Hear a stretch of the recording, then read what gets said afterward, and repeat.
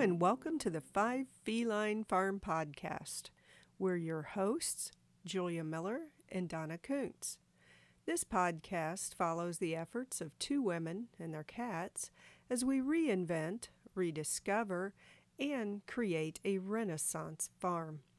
We'll share our tips, tricks, successes, and occasional fails. Keep coming back. It's going to get interesting. Hello and welcome back to the Five Feline Farm Podcast. This is the About Us introductory episode. Five Feline Farm is a small, modern homestead in East Central Illinois. And I would expect you're all wondering how we got this strange name. Well, it is a strange name, but Five Feline Farm kind of just came naturally because the felines of the household are some of our most important members. At the time we named the farm, we had 5 cats: Snowball, Phantom, Sassy, Thumper, and Rainy. And since that time, we have only one of those cats left, but those were our charter cats. I am the gardener. I do almost all of the marketing on social media. We both share in the beekeeping. Julia does a good majority of it, but we share that, particularly in the honey processing. I do a lot of the product development, making wax products. I'm also the groundskeeper. We have about 5.5 acres. We have a small orchard, lots of mowing, about 2.5 hours or so each week. Sometimes I have to mow twice just in mowing. We have a couple of acres probably that's actually mowing. Some of it is woods, but I try to take care of that, prune the trees, keep the gardens in order. And in addition to all of that, I am a full-time instructor at Eastern Illinois University. No wonder you're busy. That's a lot. Well, I'm Julia, and I am the chief baker and author, and I'm also a full-time social worker. I tend to do, as Donna mentioned, a lot of the honeybee caretaking, which involves, during the summer, that involves more time. In the winter, not quite as much, just an occasional check. But I do try to make sure that they are safe and cared for and fed, and then we harvest the honey. That takes both of us. That is a job that takes both of us, but I do a lot of the monitoring of that. In terms of being an author, I have published my first book. People continually ask me about the things that I cook, the recipes that I develop. Donna posts a lot of those things on Facebook and Instagram and Twitter, and everyone seems to enjoy the pictures of food and the things that we eat here. So I decided to answer everyone's questions by writing down not just the recipes. Many people are referring to it as a cookbook, which in some ways it is, but it's also a memoir of how I learned to cook and the things that I think about and how I develop my recipes. So that came out in October of 2017. It is called Simply Delicious and is available on all of the major online retailers. In terms of baking, when we decided to go to the farmer's market, I wanted to take some kind of baked good because I love to do that. And we do scones every Saturday at the farmer's market. We'll talk a little bit more about the farmer's market as we get further into this episode. But that's a little bit about me and my role here on the farm. And what Julia didn't mention is that she also, she actually started writing as a blogger for Mother Earth News. So if you've picked up Mother Earth News online, you maybe have seen her blog on beekeeping. She also has had an article published in Grit magazine. So that's kind of how she got started. And she also does blogs for us that you will see on our website and on all of our social media channels.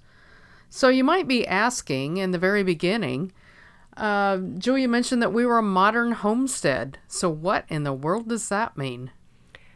That is really something that we have grabbed onto as a concept of having a place here in the country where we use the old skills and try to practice the old skills of our ancestors that both of us have family members, generations that were farmers, and we try to hang on to some of those country farm skills, but yet still use modern conveniences where it makes sense and helps with our work.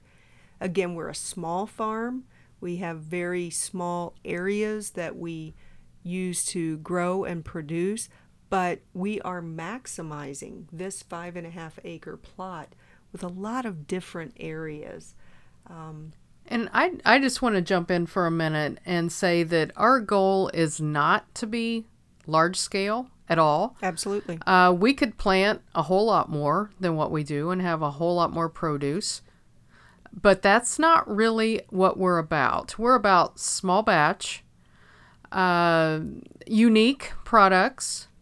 And we really strive to focus on quality. Yes. Because we stay small batch, we have the ability to really focus on the quality of our products. And part of that is because there are only 2 of us that actually work around here. Yes, we do have 3 cats right now, but we can't really get them. Sometimes they will do a little quality control when we make catnip toys. But other than that, they're not so helpful. We do say that we test on animals when it comes to product testing with catnip toys. Yes, we do. So another example of how we use a combination of modern conveniences and old skills, old techniques, would be in the garden and soil tilling. Can you tell us a little bit about how you do that with the BCS tractor, your broad fork, those kinds of techniques? Okay. We do have primarily a market, we call it a market bed, market garden. We have several little plots around the farm. We have a Three Sisters garden that actually has only been tilled once. But we use a very, very low till. I try to use no-till techniques as much as possible, and I'm trying to build my soil structure. So we did last year purchase a BCS tractor, and we have used that, I believe, just twice on the market beds. But so we don't go any deeper than 4 inches into the soil because we want to maintain that soil structure and keep it nice and healthy and not bring up that weed seed. And we will use the BCS as we have future plots to do that initial turn and digging up to break the soil that first time.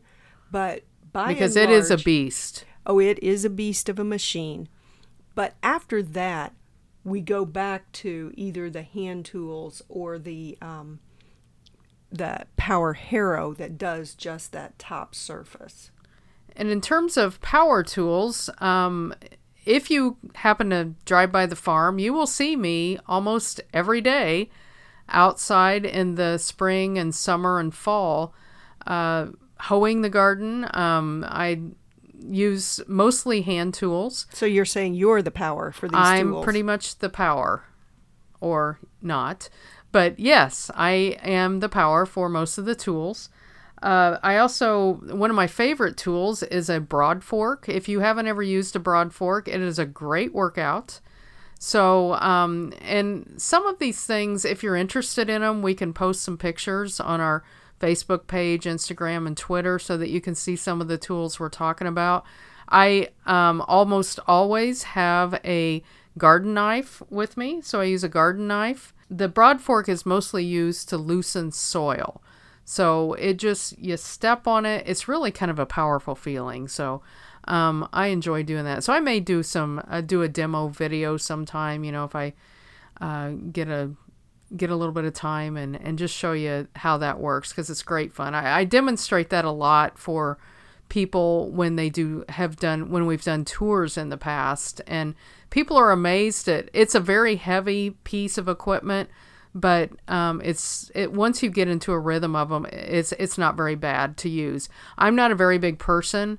I'm about 5'4", and once I can get into a rhythm of it, it's really not so bad. But my other favorite tool is my weed torch. So we'll probably have to do a whole program on that.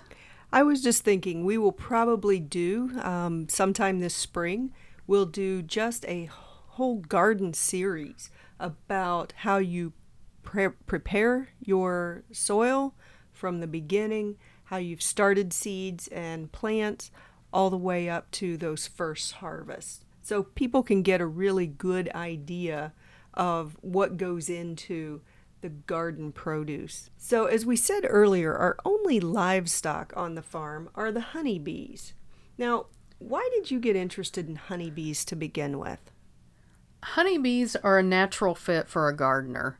All gardeners know that it's really important. Pollination obviously is important for us to have fruits and vegetables and flowers and trees and all the things that we love. So I was fascinated with honeybees from the very beginning, just because they're extremely cool, and some of it may be just because there's a little bit of danger involved. Gotta love that. We'll also be talking more about management of honeybees. Right now we have 5 hives on the property with honeybees, so we'll be talking about those too as this podcast goes on. All of these products you're hearing us talk about, we do have some outlets for those, and some of those include we sell products at different markets, including the 18th Street Farmers Market in Charleston. We're regular vendors every week there.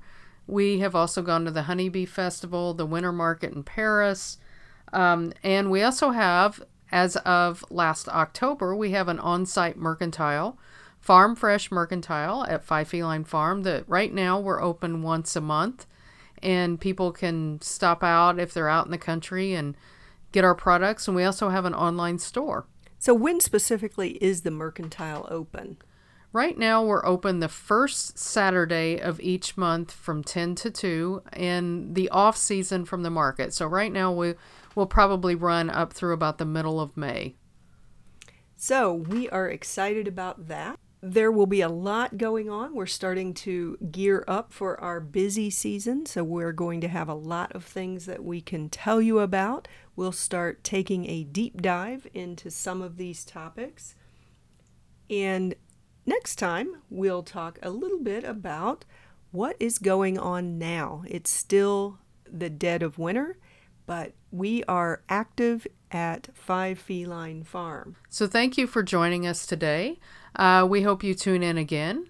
And until next time, see ya. See ya. Thank you for tuning in to this episode of the 5 Feline Farm podcast. We hope you enjoyed our show. To find out more about our farm, follow us on Facebook, Twitter, Instagram, and our website, 5felinefarm.com. While you're there, be sure to check out our online store at 5felinefarm.com/mercantile. Until next time.